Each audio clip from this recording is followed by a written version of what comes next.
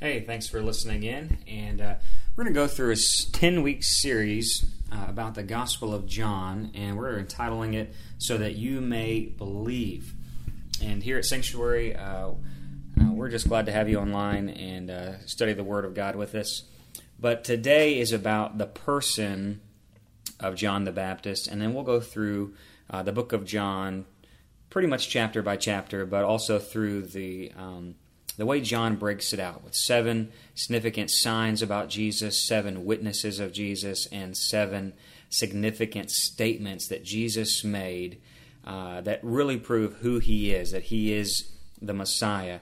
And I'll just be honest, going through this series just on my own, I've come out just with a deeper revelation and just communion with who Christ is. So I'm sure as you go through this with us, it's going to impact your life, and you're going to learn and know Jesus in a more personal way. So let's kick it off today, and I'll pray. Father, I pray for every person listening to this online, God, that they would know You in a powerful way. Lord, I pray that You'd anoint my words to speak what You have for me to speak, and God, that we would go deeper in Your Word, Father, to know Jesus is alive. He is King of Kings, Lord of Lords. He's our personal Messiah, and that He has sent His Holy Spirit that we might know Him even more. And so help us in this next moment, in Jesus' name.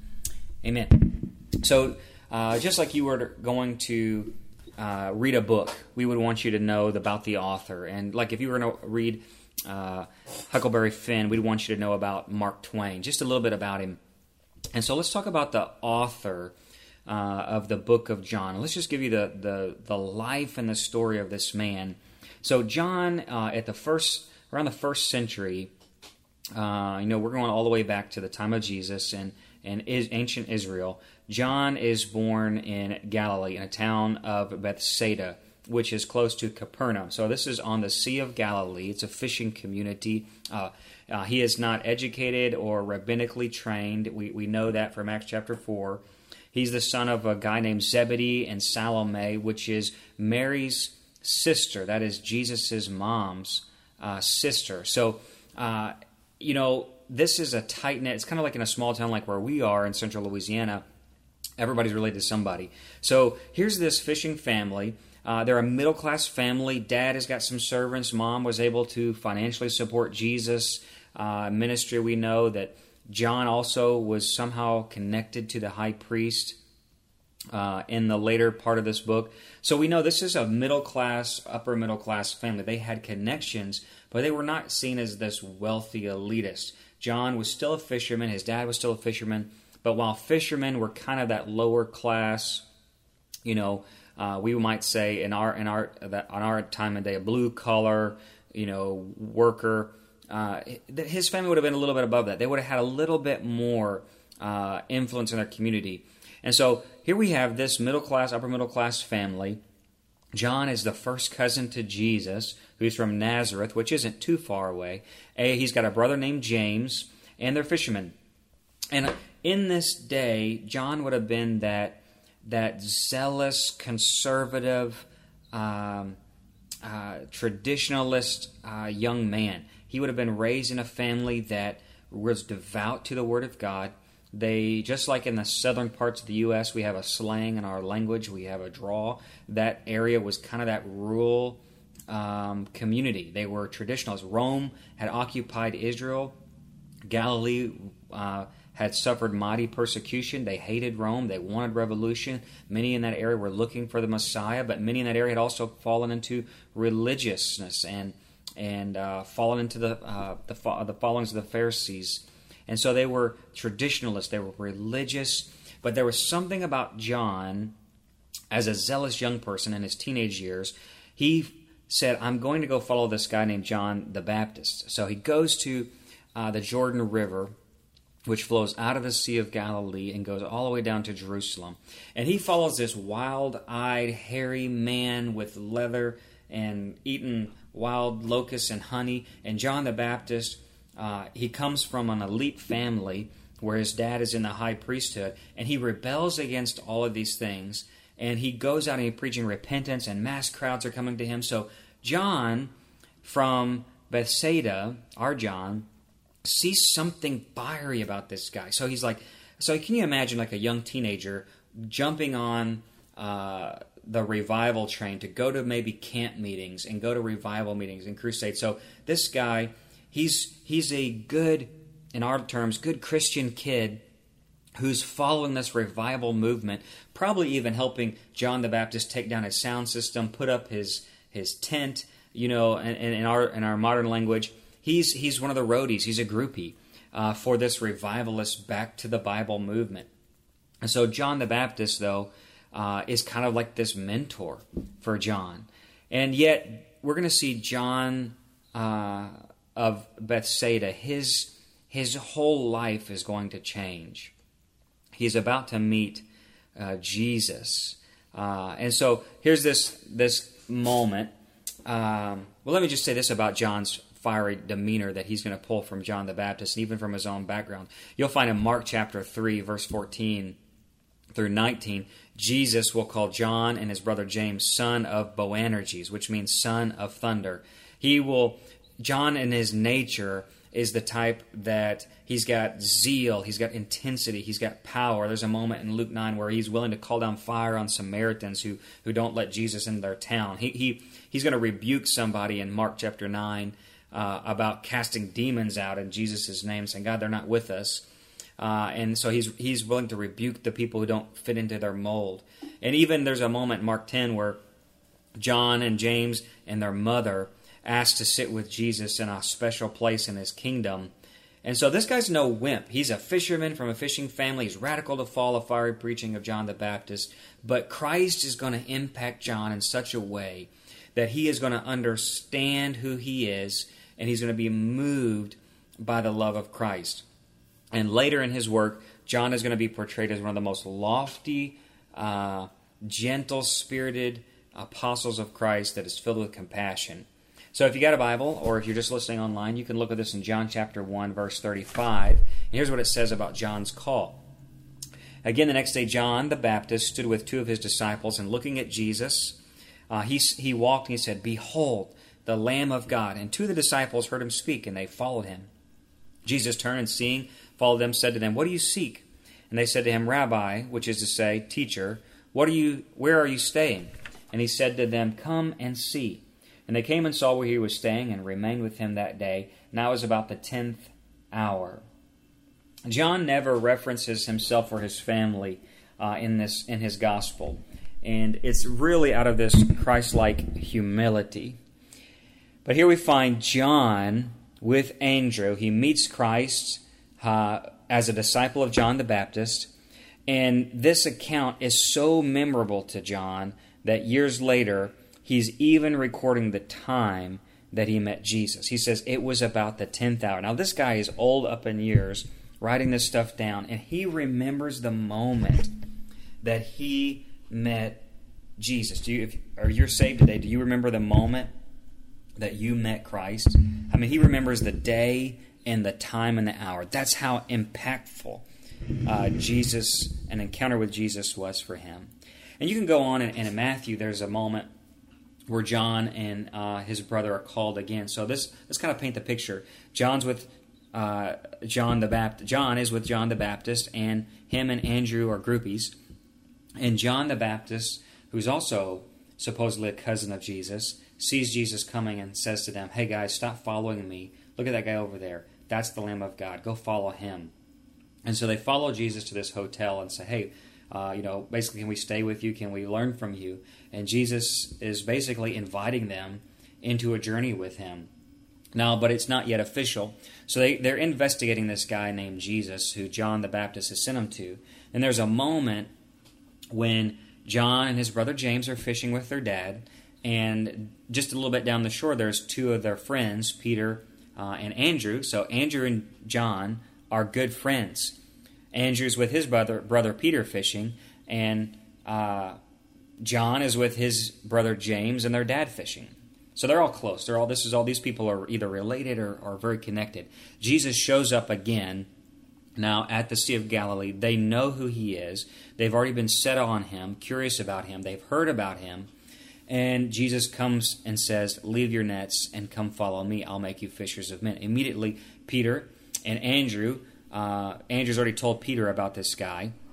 They both officially leave their positions and enter into Jesus' school of ministry. That phrase would have been a known phrase. To come follow me meant to join my school of ministry. I'm a rabbi, I'm a teacher, come follow me. So in that moment, John and James leave their dad in the boat, and Andrew and Peter leave their boat, and they take up this school of ministry with Christ. So it's not like some stranger just walked up to them and said, hey, come get out of your boat, come follow around me around the lake. No, they knew what this was, and they had known about Jesus, and that John the Baptist said he's the Messiah. So it wasn't an uneducated decision. It was on purpose. They intentionally left their career choice and said, we want to go into ministry. So think about that. What does that say about their life and their character? So now, John is now becoming one of the innermost circles of Jesus. He is friends with him along with Peter and James. It doesn't say why Andrew wasn't part of that big four. But as a Jew, can you imagine what it would have been like to follow what you think is the Davidic Messiah? And along this journey, John looks back and he writes of himself, but he never mentions his name. Look in John 19, John 20, John 21. He only mentions in his gospel that he says, I was the disciple that Jesus loved. John becomes one of the closest and most devout men to Christ in those 3 years they'd have together. And throughout his gospel, instead of using his own name, he simply keeps saying, I was the disciple that Jesus loved. What do you think he referenced himself like that? What do you think he referenced himself? Was it pride that he loved me more than anybody else, or that he had a revelation nobody else did? I personally believe that was John had, because of what Christ was going to do, and what we're going to see unfold in this story, is that John saw the love of Christ in such a way that he was so humble not to even mention his own name. He doesn't do it in a prideful way, or just not in another way to just not reference his name at all. I believe it was John was stating that Jesus loved him in such a way that I'm just a simple fisherman who's been so moved by God's life for me, his death, his perfect love, and I'm testifying to you that Jesus amazingly loved me. And even moreover, I'll add to that he didn't want to take away. As he's writing, and he's a famous man by now, and he's writing this fourth gospel. There's been Matthew, Mark, and Luke has been spread around the ancient world. It's in many hands in the church. He did not want to take away from the story. Who's the most important character in this story? It's Jesus. It's not me. It's not John. I'm going to kind of do like how Mark Twain became known as Samuel Clemens. It's that a ghost writing. I'm missing the word in my head, but that as a pen of another name.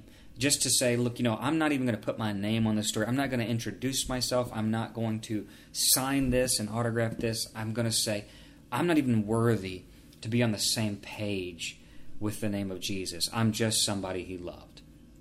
What does that say about you in your life? Are you so humbled by his love that you could say, you know what? It's not about me.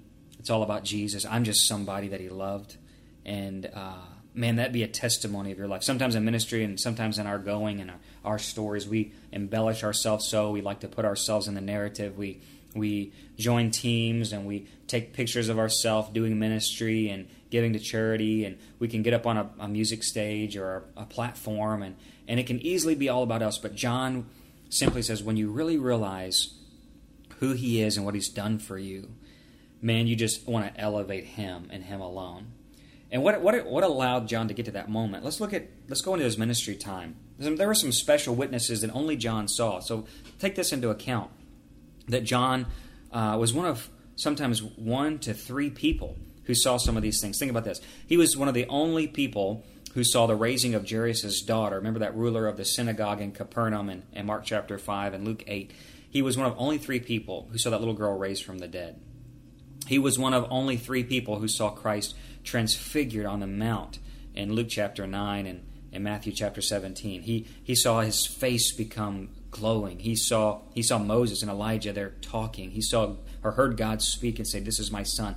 Listen to him." So he's one of the only few people who saw that. He's one of the only few people who saw and heard Jesus teaching on the Mount of Olives in Mark chapter 13. He's one of the only people in the Garden of Gethsemane who saw Jesus weep drops of blood. Now Mark and Matthew say that the 12 were all there with him, but the 3 went even closer with Jesus. And so he was right there. He saw the weeping. He saw the travail. He was one of the only 2 people to sit by Jesus at the Last Supper. Judas on one side, John leaning next to him on the other.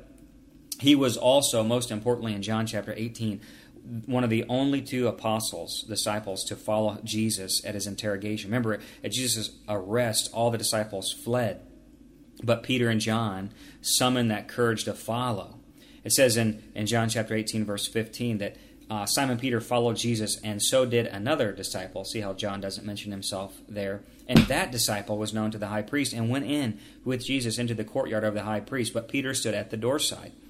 And then the other disciple, which is John, who was known to the high priest, went out and spoke to her who kept the door and brought Peter in. See, John had a privileged position, probably ordained by God, that John, the disciple, had some kind of connection in the courts of the high priest, something to do with his family. Even though he's from Galilee, even though he's a fisherman, the Bible doesn't say how and why. But John was allowed access. And he wasn't persecuted like Peter. John somehow had some kind of connection. And John was right there with Jesus during the entire thing. He was a personal acquaintance to Caiaphas, the high priest, and had access to that council chamber. And he even follows Jesus to the praetorium of the governor. That's why we know what happened in the courtyard of the governor, in Pilate's house. It's because John was the only one that was with Jesus. Can you imagine standing there with Jesus in those moments, to hear everything he said, to walk with him through those moments, to walk with the Messiah as he was beaten, cursed, crucified. I mean, to see him accused and just stand there and to see the pain he endures, to see his eyes have mercy for every time someone hits him, and he keeps saying, "Father, forgive them. I know they know not what they do." John saw all of it. What would that do to you as a person? And there in John chapter 19, verse 25, he's one of 5 people who stood at the cross. And look at this, even further, what it would have done for him. In John chapter 19, verse 25, it says, "Now there stood by the cross of Jesus his mother and his mother's sister," which we interpret to be Salome, John's mom, "Mary, the wife of Clopas, and Mary Magdalene. And when Jesus therefore saw his mother and the disciple whom he loved," wow, what a statement, "standing by, he said to his mother, 'Woman, behold your son.' And then he said to the disciple, 'Behold your mother.' And from that hour the disciple took her into his home." So, after witnessing the trial and interrogation, John's followed in Christ to Golgotha, Skull Hill, the place of the crucifixion outside the city walls. And before his death, Jesus leaves John to be the adopted son of Mary and to take Christ's own duty to care for his widowed mother. Mary would move with John to Ephesus until her death, and it's interesting to think that Jesus left nothing undone when he died. Even the practical concern of caring for his widowed mother, he gives it over to John. You must trust someone really good if you trust somebody with your mama. On your deathbed, to say, "Look, take care of my mama," that's love. That's intimacy. And thereon, John looked and he saw the love.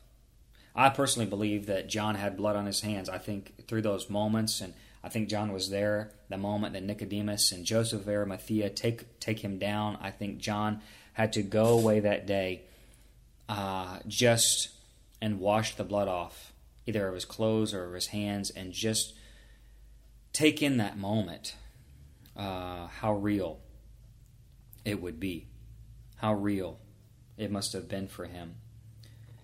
And so let's go on. He was even one of 2, plus Mary, who saw the empty tomb. Now, notice now, here we get into really the change. This is really important. Listen to this. The change now has occurred in John's life. This is the moment that you're going to see really impact him and how he writes his gospel from this moment on. In John chapter 20, verse 1, it was the first day of the week. Mary Magdalene goes to the tomb while it was early. It's still dark. She sees the tomb is rolled away. She runs to Simon Peter, and it says, and to the other disciple whom Jesus loved. I love that. And says to them, they've taken away the Lord out of the tomb, and we don't know where they've laid him. And so here's what happens. Peter goes out and the other disciple. They were going to the tomb. They both ran together. Now, John's a young guy, probably a little bit younger than Peter. He outruns Peter and comes to the tomb first. But here's what happens. He stoops down and looks in, sees the clothes, but he doesn't go in. Simon Peter comes, following him, busts past John, goes into the tomb, sees the clothes lying there, the handkerchief, and all of this is separated. And it says, then the other disciple in verse 8, who came to the tomb first, and I think John's bragging that he won the race, goes in also, he saw and believed. Note, he ran ahead, got there first, but didn't go in. Peter went in first, and then John followed. What does that mean? What does it say now about John's personality? The guy who wants to call down fire from heaven, the guy who is with John the Baptist in the desert saying, repent, believe, be baptized, the guy who wants to sit and rule with Jesus and his brother, now is too timid even to go into the tomb.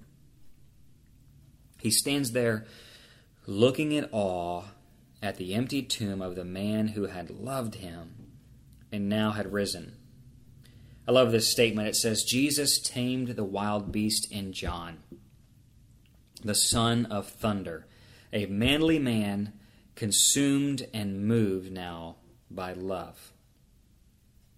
Think about that. Jesus tamed the wild beast in him. He's now consumed by love. And you go on, and there's this last moment we'll talk about, and then we'll get into his ministry, his old age. He's one of 7 people who saw the resurrection appearance, and for 8 days now the disciples have been shut indoors. They're fearing persecution. They return north to the region of Galilee, their home. They're not probably sure of the next step. They begin to return their old ways fishing, and mornings come in John 21, verse 1. They hear a guy way off on the shore say, hey, throw the net on the right side, you'll find some fish. And they do it, and it's another miracle, just like it was at the beginning of their ministry. And it says, the disciple that Jesus loved said to Peter, it's the Lord. And again, Peter is the first to plunge into the water and swim to sea. And John waits, but he's the first to recognize. Again, you have the similar of the tomb experience. John immediately knows God. He immediately recognizes him. But yet, he's slow to act. He's so humble to act and to come to him. Maybe I'm not worthy to come to him. Maybe I'm not. I think about that love, that humility, that humble love he's now been impacted by. But what happens here now after John and the disciples receive the baptism of the Holy Spirit? You see an empowered love in John. So, for instance, Peter and John now, and then let's talk about just the ministry. And we'll wrap it up here at his application, his legacy, and what this means for you and for me today. Peter and John now have been initiated by Christ.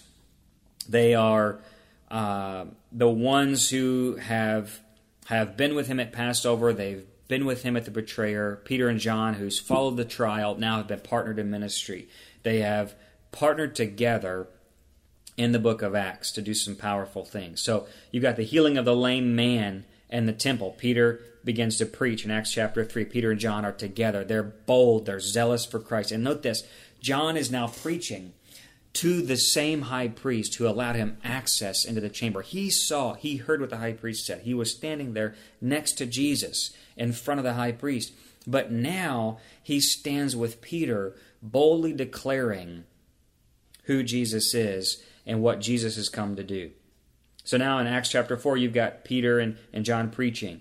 In Acts chapter 8, you've got John going and seeing the spirit baptizing of believers in Samaria. And all that, and now let's even get more personal. John in Acts chapter 12, he's gone through all this. He's empowered by Christ, but now his brother is killed. Can you imagine James, John's brother, your fishing buddy, the one you grew up with. You were on the boat with Dad, and you have all these memories together. His brother is killed by Herod for the love of Jesus. John sees his brother die. He would go on and outlive every single one of the apostles. He would see Peter die. He would see Mark, and Matthew, and James the Less, and the other Judas. All these guys. He would see all of his closest friends killed one by one. It was as if like every year you get another letter in the mail saying, "Sorry, your friend's dead. Sorry, your friend's gone. This guy was filleted. This guy was pulled behind a chariot. This guy was boiled in oil. This guy, was beheaded." And he sees all this begin to happen while the gospel is being preached. And he settles in Ephesus. And after all the disciples are mostly gone and their works have been transmitted around the early church, in about 78 to 85 AD, John knows that, really what happens is John sees this false gospel narrative begin to rise up. He sees a new generation of Christians who don't know these firsthand accounts, who've only heard the stories. And they begin to get wishy-washy on who really Jesus was. And they begin to get confused. This beginnings of Gnosticism, which is like this inner knowledge where you got to have this deeper experience with God, euphorically before you can have real knowledge. All of these just debates about whether Jesus was really God, really man, all these things begin to just slowly creep in. He writes his gospel in a different perspective. You have Matthew, Mark, and Luke, who are all basically the same. They're called the synoptic or similar gospels. Matthew, Mark, and Luke. And they basically tell the same story from three different perspectives. It was like if you had three guys watch the same auto accident and the cop got all their statements. They would be similar, but they probably would be telling things a little bit differently from different angles that they saw the accident. Now, John, he's going to be the guy who was like up in a high-rise building and watched the whole thing. He's going to have this lofty, universal perspective, and he's going to throw his perspective in on top of, in agreement with the other three, but not like on the ground with them. He's going to say it in a very universal, cosmic way of who Jesus was. And he writes it so that you and I may believe. He would write that, then he would write 3 epistles, 1st, 2nd, 3rd John, to deal with even more of the issues that were plaguing some of the churches he was over. And if you know about the book of Revelation, he was kind of over 7 churches in modern-day Turkey, Asia Minor. And so he writes 3 epistles to those churches. He lives with Jesus' mother. He would see her die of old age and bury her. So even add to that loss that he's experienced in his life. He would partner with the Apostle Paul, this new whippersnapper who's preaching to the Gentiles. As Paul began to plant his church in Ephesus, John would begin to become one of the overseers of Paul's church in Ephesus. So there's a special work there. Tradition holds that he would be persecuted under the Emperor Domitian, taken to Rome. In boldness, he's about to become martyred, and tradition or legend says they try to throw boiling oil on him, but it didn't kill him. So they sent him to the Isle of Patmos, which is like Alcatraz.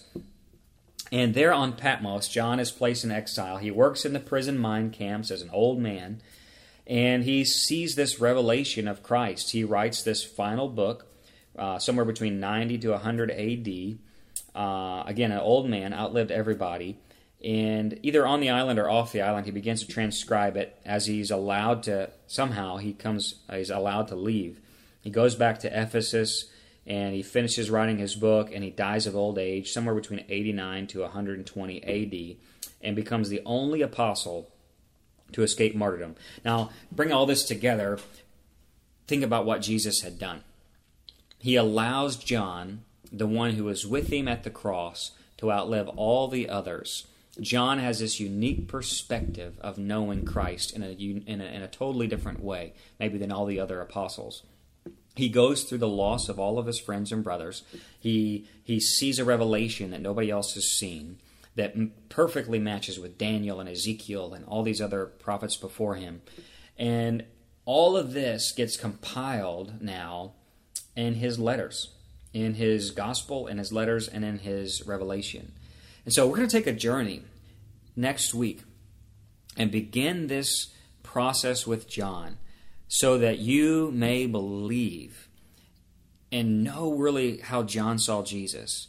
Here's this guy coming from a good family, the son of thunder, this follower of John the Baptist, who has special witnesses of Christ, who followed Jesus through the trial and crucifixion, who's the one who ran to the empty tomb, who's the first to recognize Jesus on the seashore, who has a powerful ministry in Acts, who survives all the persecution, who's given the final revelation of Jesus. And you see, it was so very personal to him. Through John's gospel, you're going to see that this son of thunder is so moved by God's love. You're going to see the compassion and love of Christ through a broken world. You're going to see lofty words that John writes in his first chapter in verse 14, that the Word became flesh and dwelt among us, and you beheld His glory, the glory of the only begotten of the Father, full of grace and truth. And so John's character, and sum it up here as we close, was changed by the passion of Christ. He becomes known for his gentleness, his kindness, how he taught Christ's love. He'd been with Jesus from almost day one, following him every step of the way, more than any other. He walks with him by the sea, across the hills to Jerusalem, up the Mount of Olives, prays with him in Gethsemane, remains close with him during the trial, watches Jesus breathe his last breath. And this guy's not only his cousin, it's his Messiah, his Lord, his Savior, who dies for him before his very eyes. And after all of his friends are martyred, he reveals this complete picture of Christ and his gospel. And he wants you to know it was personal. It was personal to the very end. And Jesus should be personal to you. And that's, if anything, you get out of today. Is this story personal? Is it personal to you? For John, it was personal from beginning to end. He knew the day, the time he died. He knew the day, the time he met him. And he wants you to know him in that way too. I challenge you to go on this journey with us. Read 3 chapters of John every night over the next 10 weeks as we go through this journey together. And go deep. Go deep in the gospel. Don't just read it as a story or just a history lesson. Put yourself in their shoes. See Christ in a whole new way. And I'm going to pray for you today that you would see and be radically changed by the love of Jesus, to know that you and I all have His blood on our hands. And does that moment, does it impact you in such a way that it changes you?